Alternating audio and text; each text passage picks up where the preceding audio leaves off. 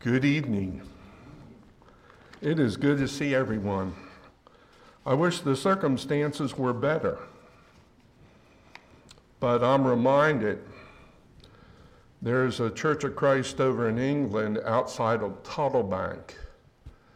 And the interesting thing about this congregation was that during the persecutions of the 1200s,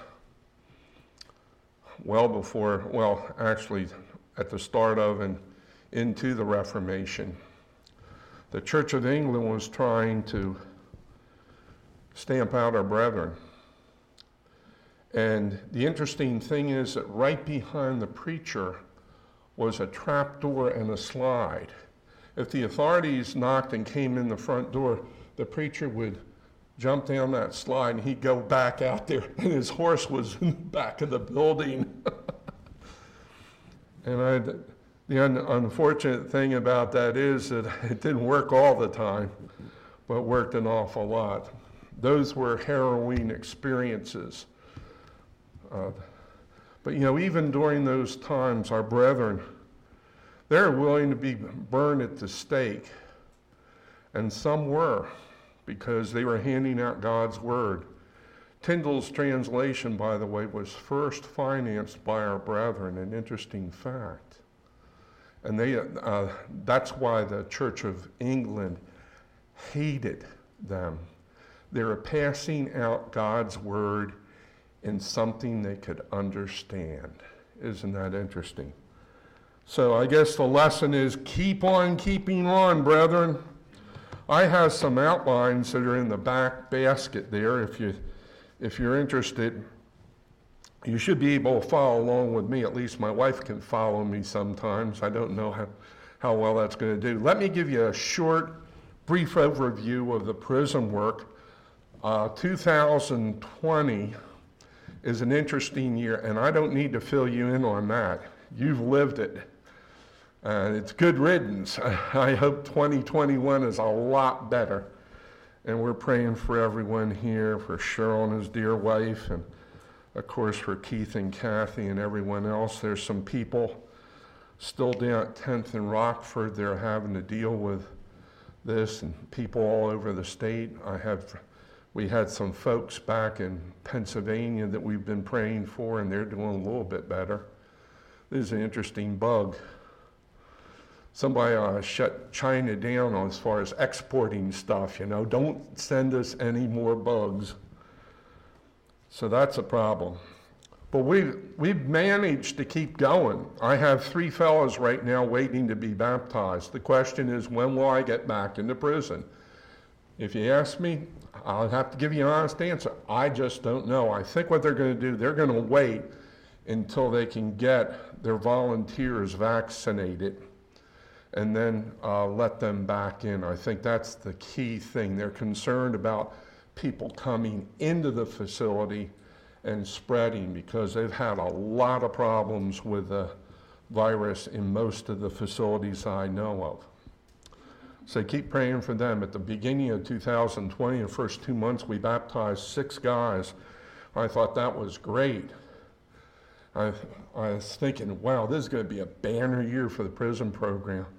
Well, we had to close down the middle of March. For the first 6 weeks that we were shut down, I was able to bring 2 more facilities online. When I go back in, I think if you've been reading the newsletter, I think you know that at Jackie Brannon on Monday afternoons, and then Sunday afternoons at 2 o'clock, I'll have a worship service over in Holdenville at Davis Correctional Center.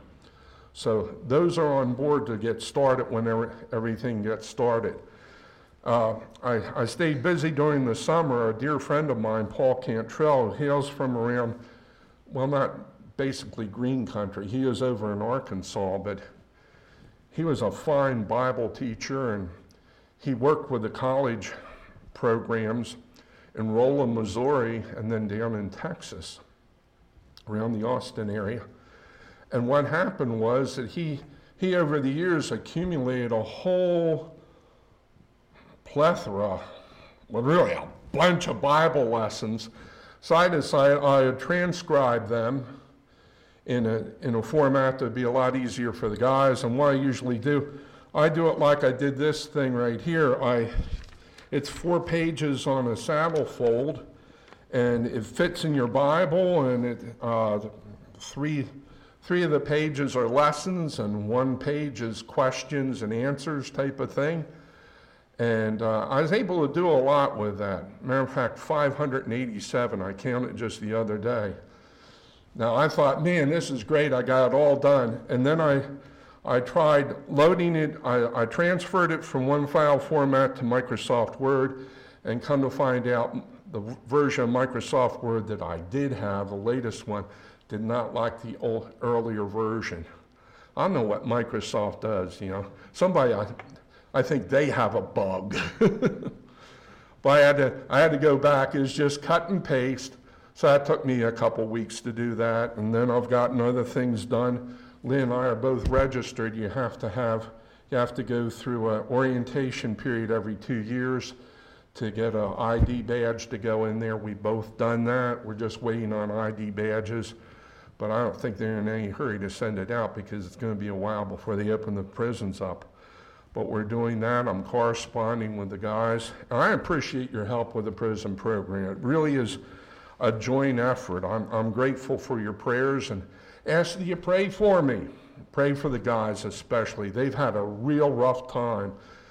Matter of fact, 3 times they've been locked down. And I'm trying to figure out how they do social distancing in there. When you have 2 men to a cell, and the cell's no bigger, well, this podium area here is twice the area of a cell. So I don't know how they did social distancing. Maybe they hung one guy right up against the ceiling, the other guy was on the floor. I don't know. But everything looks great as far as starting the program over again. We just need to see when. So you pray for us, and we'll pray for you on that. I want to bring something tonight of a very practical nature, and that is on contentment.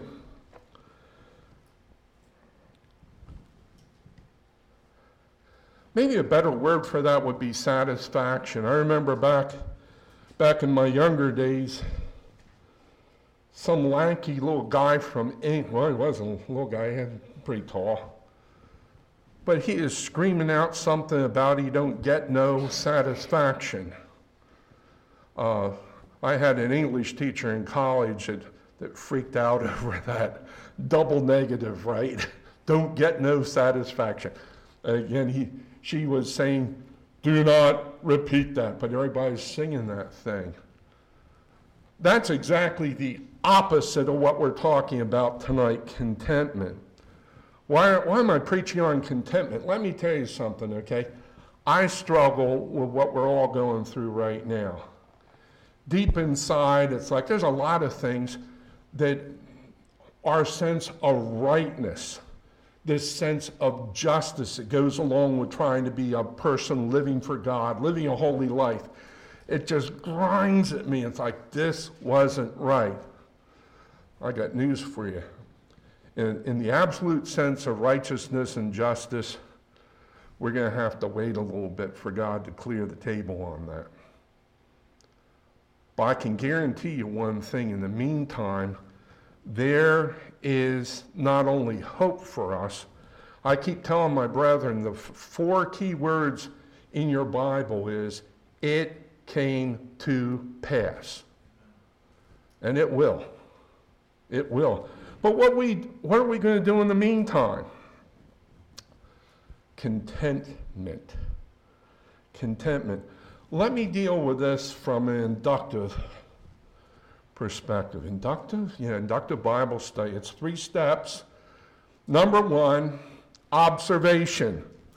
What does it say? Well, let's go to the New Testament in the book of Philippians for a moment.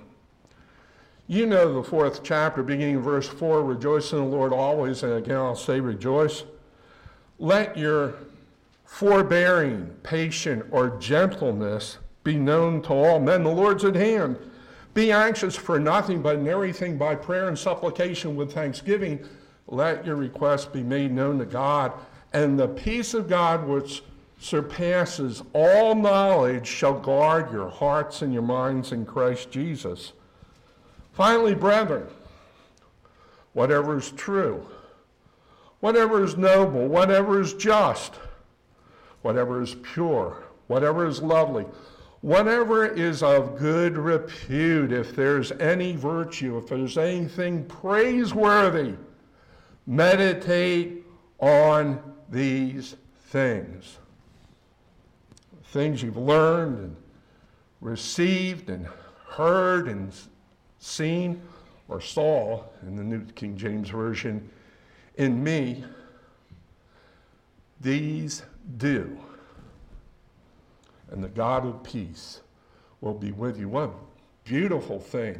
He's talking about peace there an awful lot, isn't he? Okay, be anxious for nothing. Right? The peace of God is going to pass all understanding.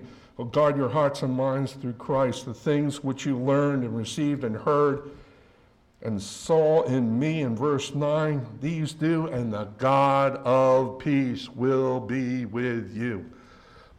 I could go for a little bit more peace right now. Too much excitement, too much chaos going on. But that's not where the letter ends. It goes on in verse 10, but I rejoiced in the Lord greatly that now at last your care for me has flourished again. Word flourish, it just means to blossom. It's like, what happens to the flowers in the spring. I always like the azaleas because they come out real quick. They're there, okay?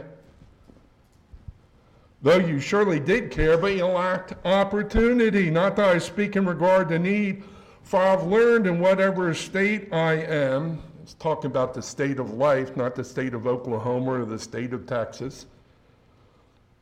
I've learned in whatever state I am to be content. Qualify that word. Back in the first century, it meant self-sufficient. But I want you to see something. Just stow that for a little bit because it's really not self-sufficient. It's talking about sufficiency. It's talking about you and I can say, look, I don't care what happens in my life. It's good enough for me if I'm doing it for God. Key. I know how to be abased, in other words, and I know how to abound. Everywhere in all things I've learned both to be full and to be hungry, both to abound and to suffer need. I can do what? All things through Christ who strengthens me. I don't think Paul could deadlift 800 pounds. I don't think he could jump tall buildings in a single bound like Superman could. I don't think he could do that. The all things refer back to the life circumstance. He says, whatever circumstance I'm in, I'm satisfied with that because if I'm in it for God, God will take care of me. That's one of the key passages. Another key passage is found in 1 Timothy, the 6th chapter. Context for this is Paul's talking about false teachers in the church. And he's talking about somebody that's going to come on and try to sell you this bit about the health, wealth, and prosperity gospel, that godliness is a means of great gain. He deals with that in the very first verse. Now, godliness with contentment, same word we talked about there in Philippians 4, is great gain. Why is it? For we brought nothing into this world, and certainly we cannot carry anything out. Having food and clothing, with these we shall be what? Content. He's talking about there. Isn't that interesting? Okay. 2 Corinthians, the 9th chapter. God is able to make all grace abound toward you, that you always having all sufficiency. A little bit different word here. It's actually the root for the other word.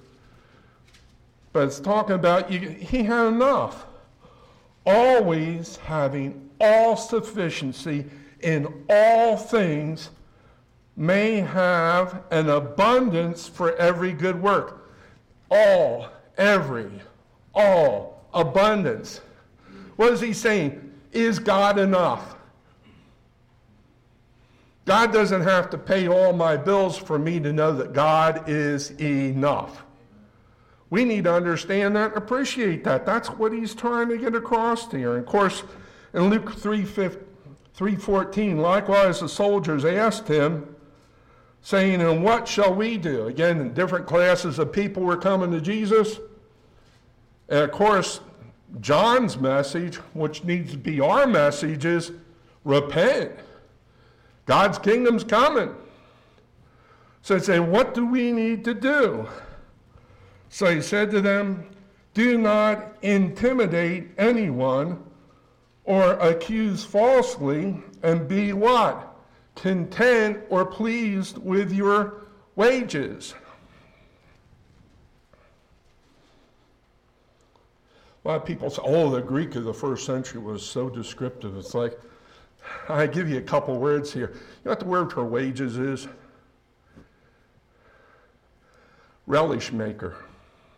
What? Well, see, the only fare that, or the only food that soldiers had was a real coarse cornmeal cake. And they figured, boy, need something to make that thing taste a little bit better. Say they loved relish. I know people around here like chow chow, right? Believe it or not, they had that back in Pennsylvania. Loved that stuff. Now, you would think Pennsylvania would be a lot milder than down here. People like hot stuff down here. They had stuff out there that'd curl your eyelashes. In other words, they made relish? No, they were making enough money so they had a little bit to spice up their food with. He's not talking about making $6,000 a year. No, they're not talking about $600,000 a year. Hey, if you got enough to spice things up a little bit, that's enough. Isn't that interesting? Be content with that. The final one we see is in Hebrews 13, verse 5. Let your conduct be without covetousness. Be content with such things as you have. But he gives the reason for this. For he himself has said, I will never, double negative there, never, ever, never, ever forsake you. I will never, ever forsake you.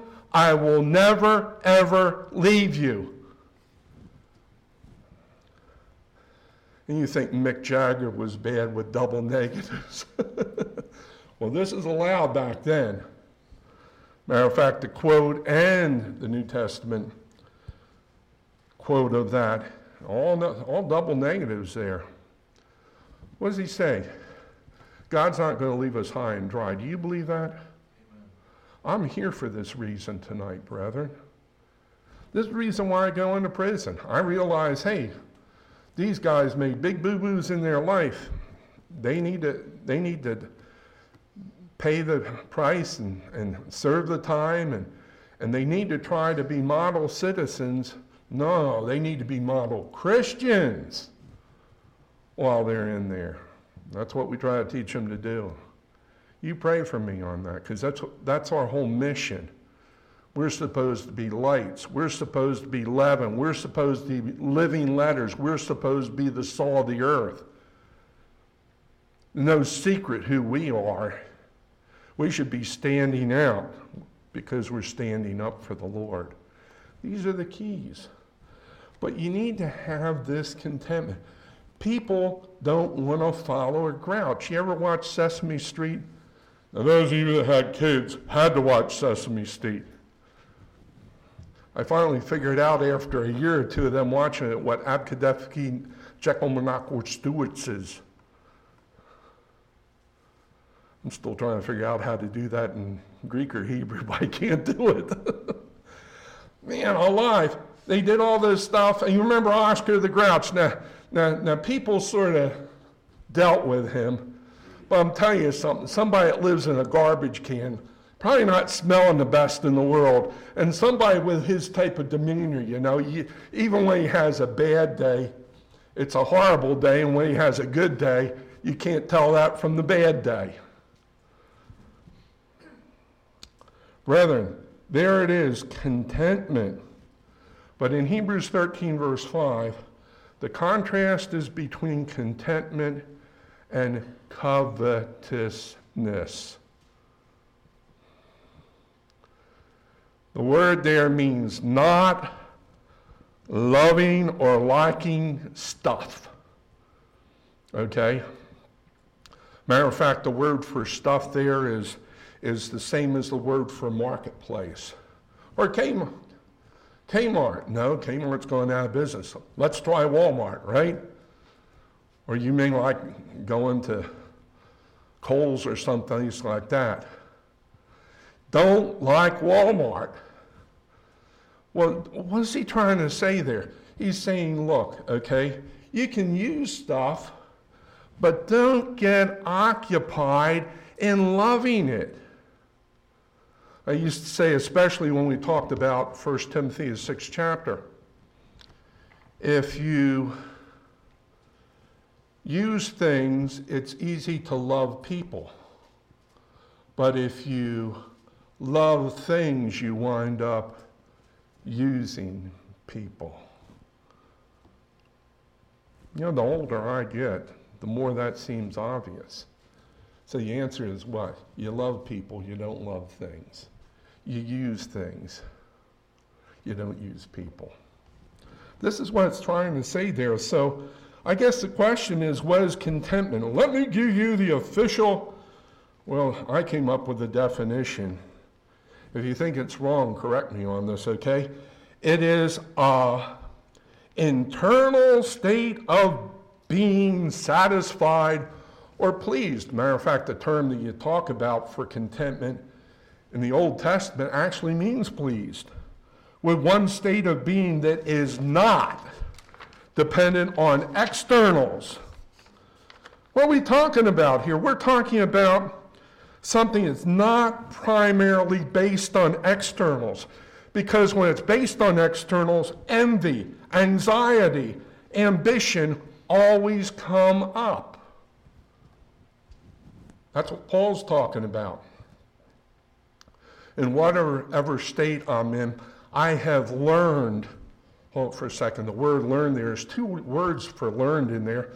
One further back there around verse 10 is the same word for disciple, by the way, or to be a disciple. It means you're a learner. So it's talking about this progression. You're always learning, always learn, always learn. The word for learned here means to learn by experience. Brethren, you don't sit here and decide, I'm going to be content today. No, you go out in the world and you have good days and bad days, but guess what? On the good days, you give honor and glory to God. On the bad days, guess what you do? You give honor and glory to God. Because you realize it's not about circumstances, it's about Christ. There's your C word, not circumstance, but Christ. We're living for God. If we don't do that, we're going to have a problem, aren't we? Brother, it's not how much we have, it's how much we appreciate and enjoy the things that God has given us. Remember the old song, the best things in life are free? Well, that should be the best things in life you cannot put a price tag on. So enjoy them immensely. This is what we need to do. Well, let me give you a warning on this. Contentment doesn't mean, I like things so much, I'm just going to park my life in neutral. Do not drive that way, by the way. You're in big trouble. You go cruising up 69. Hey, it's such a nice day, I'll just put it in neutral, and you're coasting there. All of a sudden, bam, Somebody nails you in the rear end of your car or truck. What happened there? Hey, you're supposed to be driving on, not coasting. You don't coast through life. There's a good example of it in Luke, the 12th chapter. Fella came and said, hey, I want you to probate my will. Well, not exactly. Hey, I have an inheritance. Let's get this thing squared away. And Jesus said, whoa, who made you? Who made you? No, who made me a judge? And he tells this parable. Okay? Ground of a certain rich man yielded plentifully, bumper crop. And he thought within himself, saying, what shall I do, since I have no room to store my crops? So he continues there in Luke the 12th chapter, I think around about verse 17, 18. So he said, I'll do this. I'll pull down my barns, build greater, and there I will store all my crops and my goods. And I will say to my soul, soul, you have many goods laid up for many years. Take your ease, eat, drink, and be merry. Put that thing in neutral. This is great. God had another plan, didn't he? What did he say? Full this night your soul will be required of you, then whose will these things be which you would provide it? So is he who lays up treasure for himself and is not rich toward God. I gave you one contrast. You need to love people and use money or things, not love money and things because you're going to use people. Here's the other contrast. You cannot be rich toward God and try to be rich in the things of this life. Can't do it. What did Jesus say about serving God and mammon? He says nobody can do it. If God said that's true, well, then why in the world do so many people try the other course? Well, I'll make everything, No. My Bible says we need to be content with what? Well, in Luke 3:14,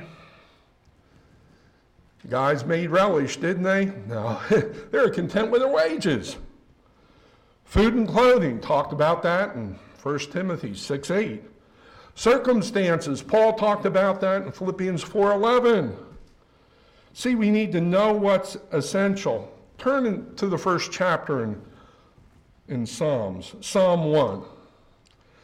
First 3 verses. Number 1, blessed is the man who walks not in the counsel of the ungodly, nor stands in the path of sinners, nor sits in the seat of the scornful. Matter of fact, Doug had a great lesson on this.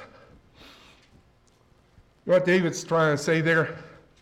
Not just the young people, but the not so young people, to really understand what it means to live a content life, to live for God, to do his will. You have to have no power, not K-N-O-W, but N-O power. When you say yes to God, you got to say no to other stuff, don't you? That's right. What we need to do, we need to, number 1, understand what our relationship is between us and the world.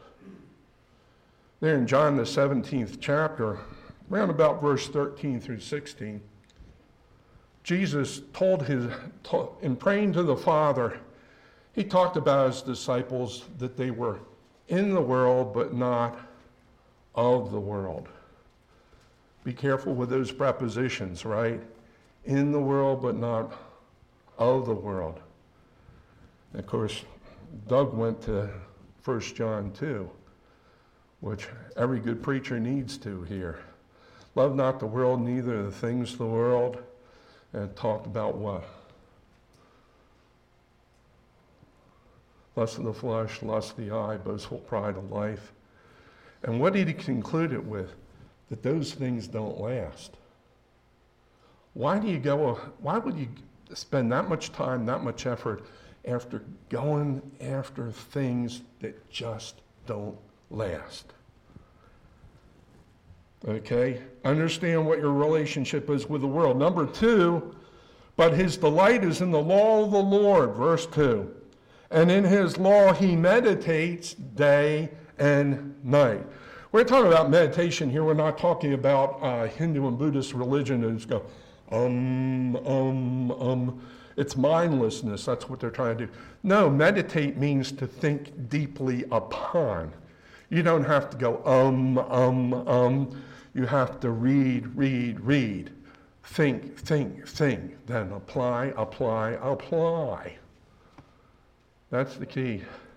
Well, what does it say? If somebody is trying to do what's right and they understand the relationship between God and the world that they live in, what does that mean? His delight, in other words, what makes you happy is getting in this book and understanding what you need to do to honor and glorify God.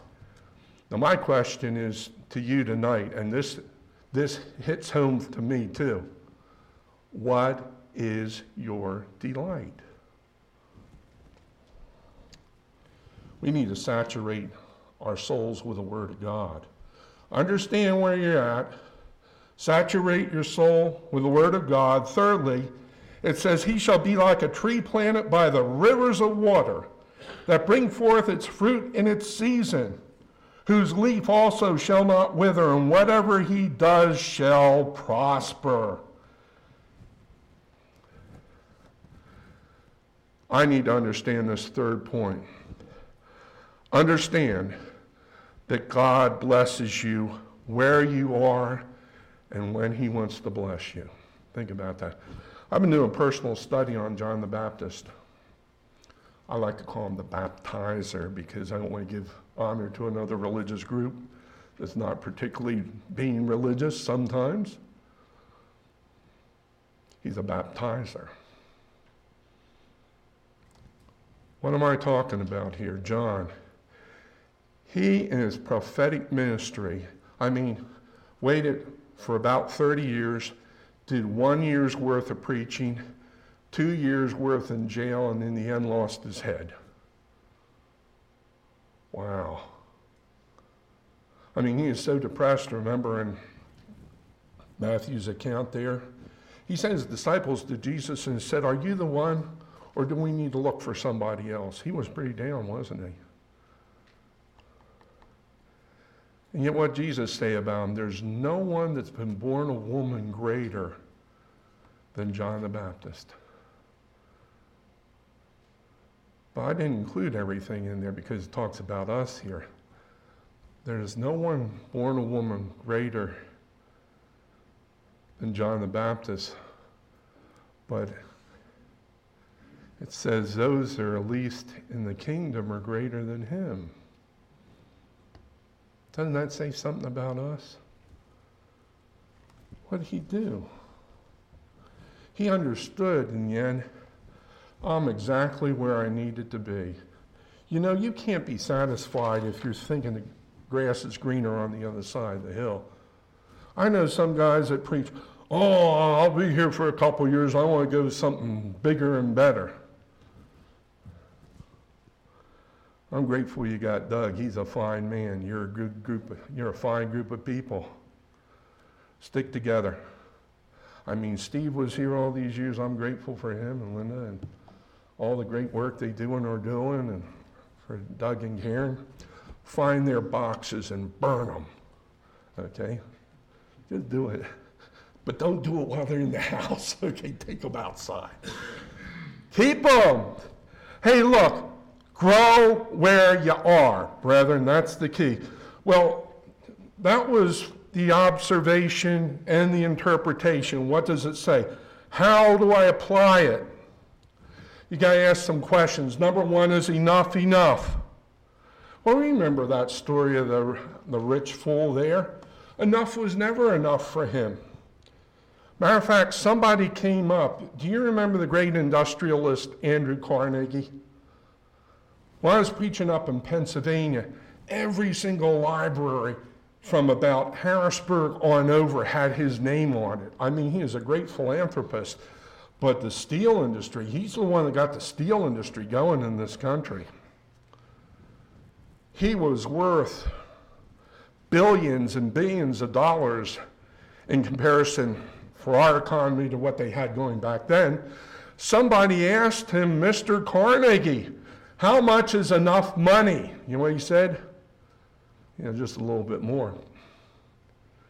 Does anyone wonder? The guy couldn't sleep at night. He was working on an ulcer. He had all sorts of digestive problems. He even offered doctors $15,000. You know how much that would have been on today's currency? You're talking about $500,000. He offered them $500,000 if they could find a remedy that would give him one night's sleep. The guy was in that bad a shape. Wow. Enough is enough. Number two, if there is discontentment in my life, I need to ask the question, where in the world is that thing coming from?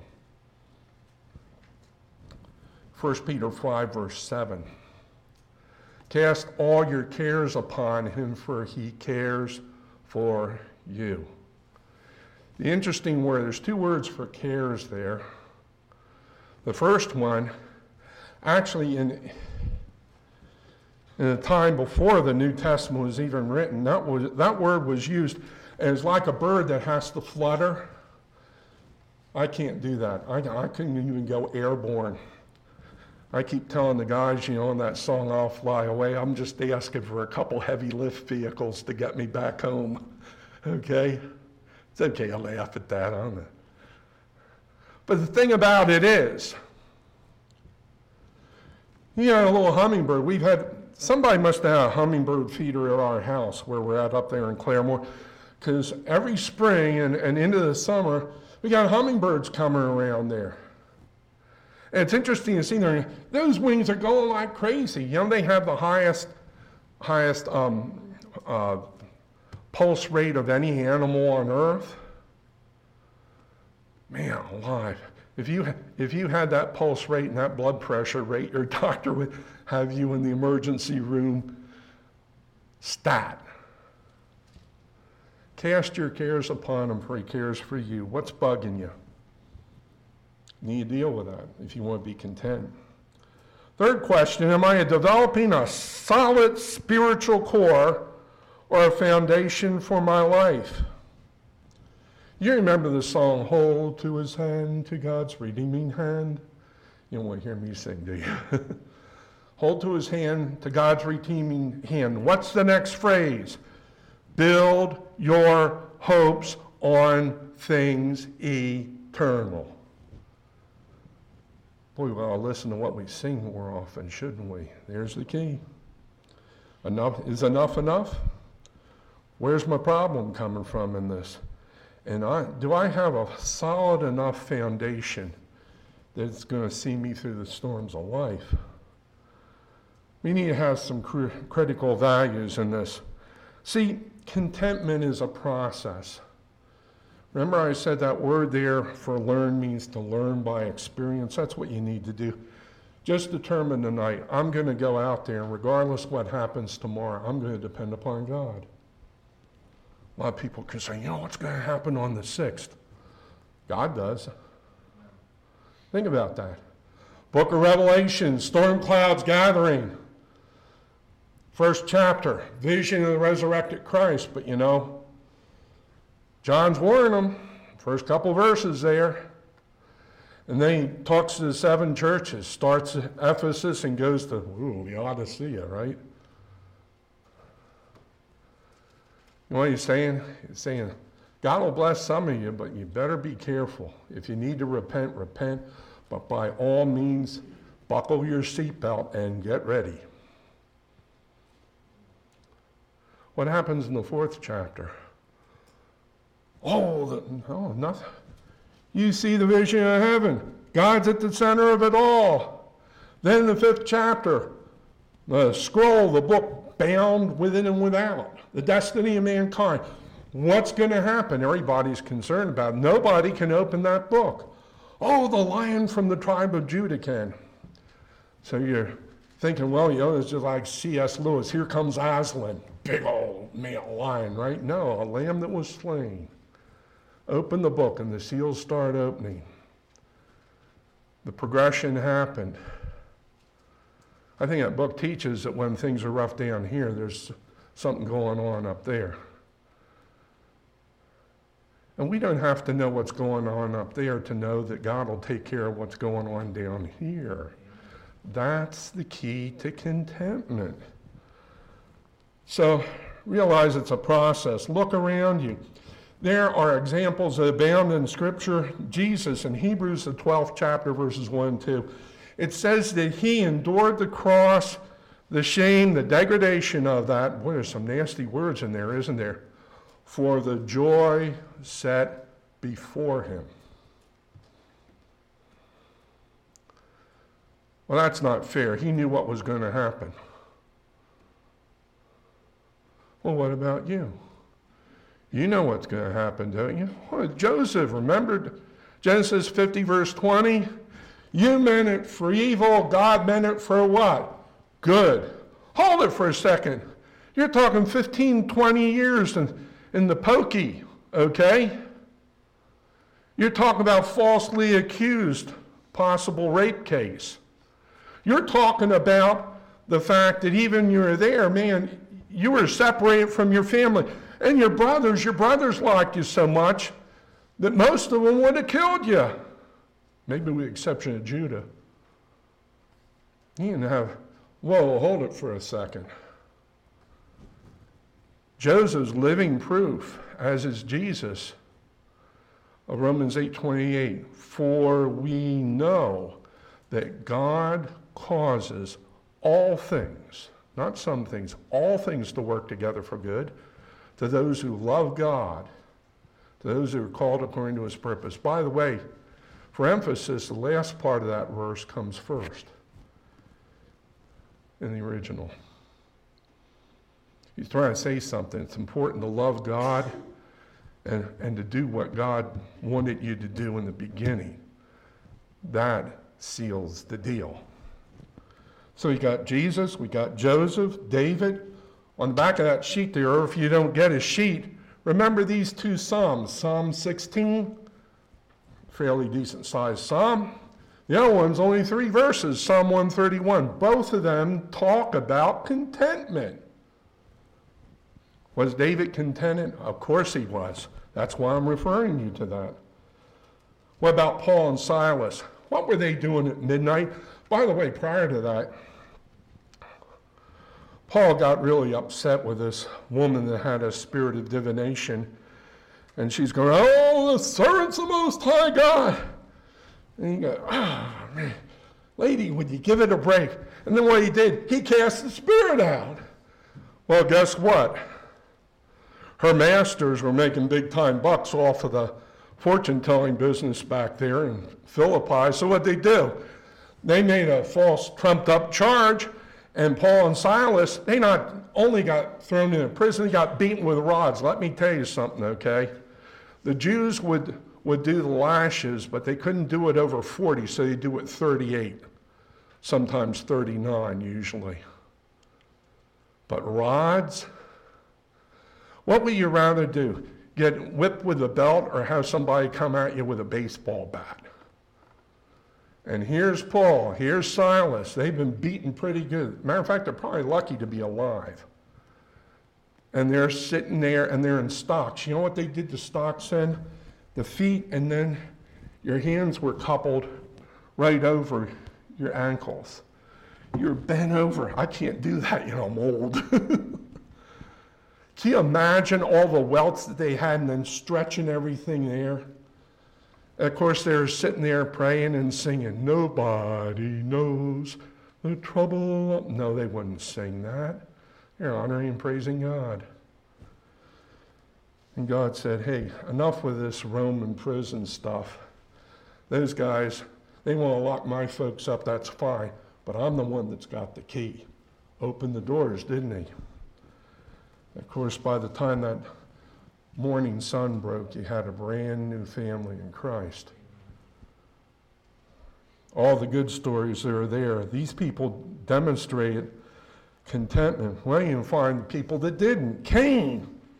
Well, you know what happened with Cain and Abel? Solomon, and there's a list of scriptures. Hopefully you grab that sheet. If you take a look at the book of Ecclesiastes, Solomon was fighting with this thing over and over. Some of the best advice about contentment is found in the book of Ecclesiastes. From the 2nd chapter, verse 24, all the way to the 9th chapter, verse 7 through 9. Although in that list, there is an exception there because that's to show this conflict. In the 6th chapter, verses 7 through 9, remember Solomon's fighting with this stuff. And he gets down there. What about Ahab? Man, he was king over Israel. I don't know about his choice for wives. I mean, how many people call their daughters Jezebel? That doesn't happen, does it? And of course, the guy that lived next door, hey, that's a pretty nice place over there. Hey, you sell me that? Can't sell you that. It's part of my inheritance. Well, it was. God tells me they weren't celebrating the Sabbath year of the year of Jubilee at that time. I guess not. You're in Israel. They're celebrating idols all the time. So Ahab got all busted up over that. And guess what Jezebel decided to do? She had Naboth taken out. Gave the vineyard to Ahab. Now he's all happy. The unfortunate thing is that God was not happy. Interesting, God didn't send the prophet to start nailing Ahab and Jezebel until after they started doing all this shenanigans. God will be patient with you a little bit, and then you get to knock on the door. We need to be ready, brethren, to live our lives. We need to consider the value of contentment. I know, I'll close her out because time is getting late. Think about this. This is on the sheet. There is a value to commitment, brethren. I want to encourage you on this. Number one, you will have less temptation if you're committed. Think about that. Most of these are from 1 Timothy 6, 9 through 11. Number two, you're more likely to avoid self-destruction. Anybody remember the comic strip Pogo? Okay, do you get it out here? Sometimes certain areas don't get. It's about an alligator and his friends in Okefenokee Swamp. That's in Georgia, by the way. But there's a common phrase there. It says, "We have met the enemy, and we are it." You're less likely to avoid self-destruction. You'll be more focused on God. You'll find more time to have joyous pursuits. You're going to enjoy the things that you do because you realize, you know what? God put me here. I think I can be contented with that. Brethren, we need to start growing with that because, boy, if we don't start doing that, let me tell you, circumstance and time and everything we're going through can act like carbolic acid on us. You know, carbolic acid won't burn you up or anything like that. Well, as a matter of fact, do experiments. No, don't do experiment. I remember one time I had a big hunkin' Diet Coke. I spilled it in the car. It got on the frame of the seat, and I just didn't think much of wiping it off. I mean, Coke is Coke. You know what? I was cleaning out the car. I found out, even though that steel was coated a little bit, that Diet Coke rusted out. Some didn't rust through completely, but I had rust on the seat frame. I almost stopped drinking Diet Cokes because of that. It's like, if it can do that to the seat frame, what is it doing to my tummy? Well, carbolic acid won't kill you outright. You're okay if you drink it. Your system can handle that, but guess what? You get it in the wrong place and keep it there for a while, it's going to do some damage. A more joyous pursuit. Let me give you an example to close on this, okay?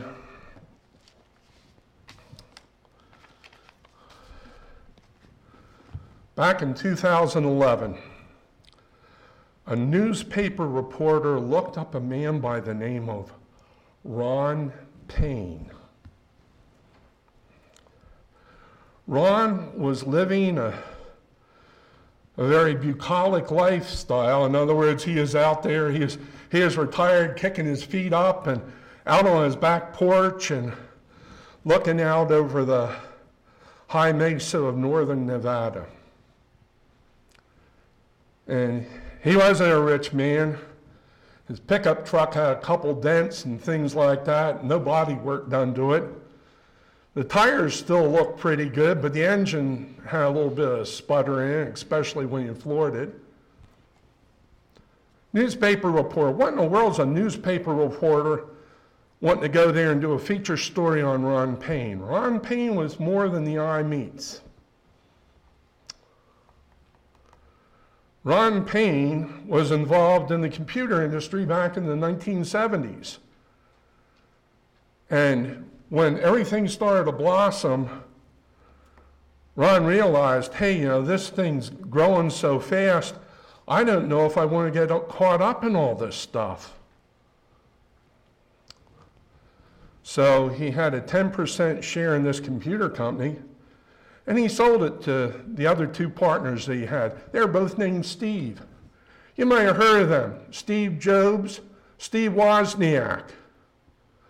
The reporter was there because he said, you got $2,300 for something. If you held on to it for the next 25 years, you would have had $35 billion. Wow. 2,300 to 35 billion. That's a pretty, you know what he said to the reporter? This tells me that guy had some contentment in his life. He said, you know what? Back there in the 70s, I had to decide whether I could live my life and be content with what I had or wind up being the richest man in the cemetery.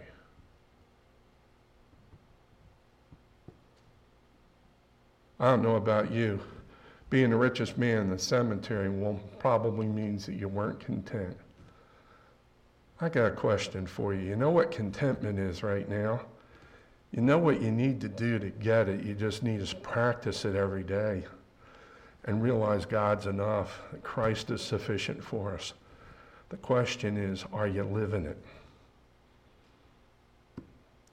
Because I'll tell you something, okay, being the richest person in the cemetery really means that you probably didn't cut it spiritually. I'm not against being wealthy, but what do you do with that money? What do you do with your life? But more importantly, what do you do with Christ? That's the whole key. That's why we talk about people by faith repenting of their sins, confessing Christ as Lord, being baptized into Christ. Try to live that faithful life. If you're doing that, great. Be content. If not, why not? As we stand and sing.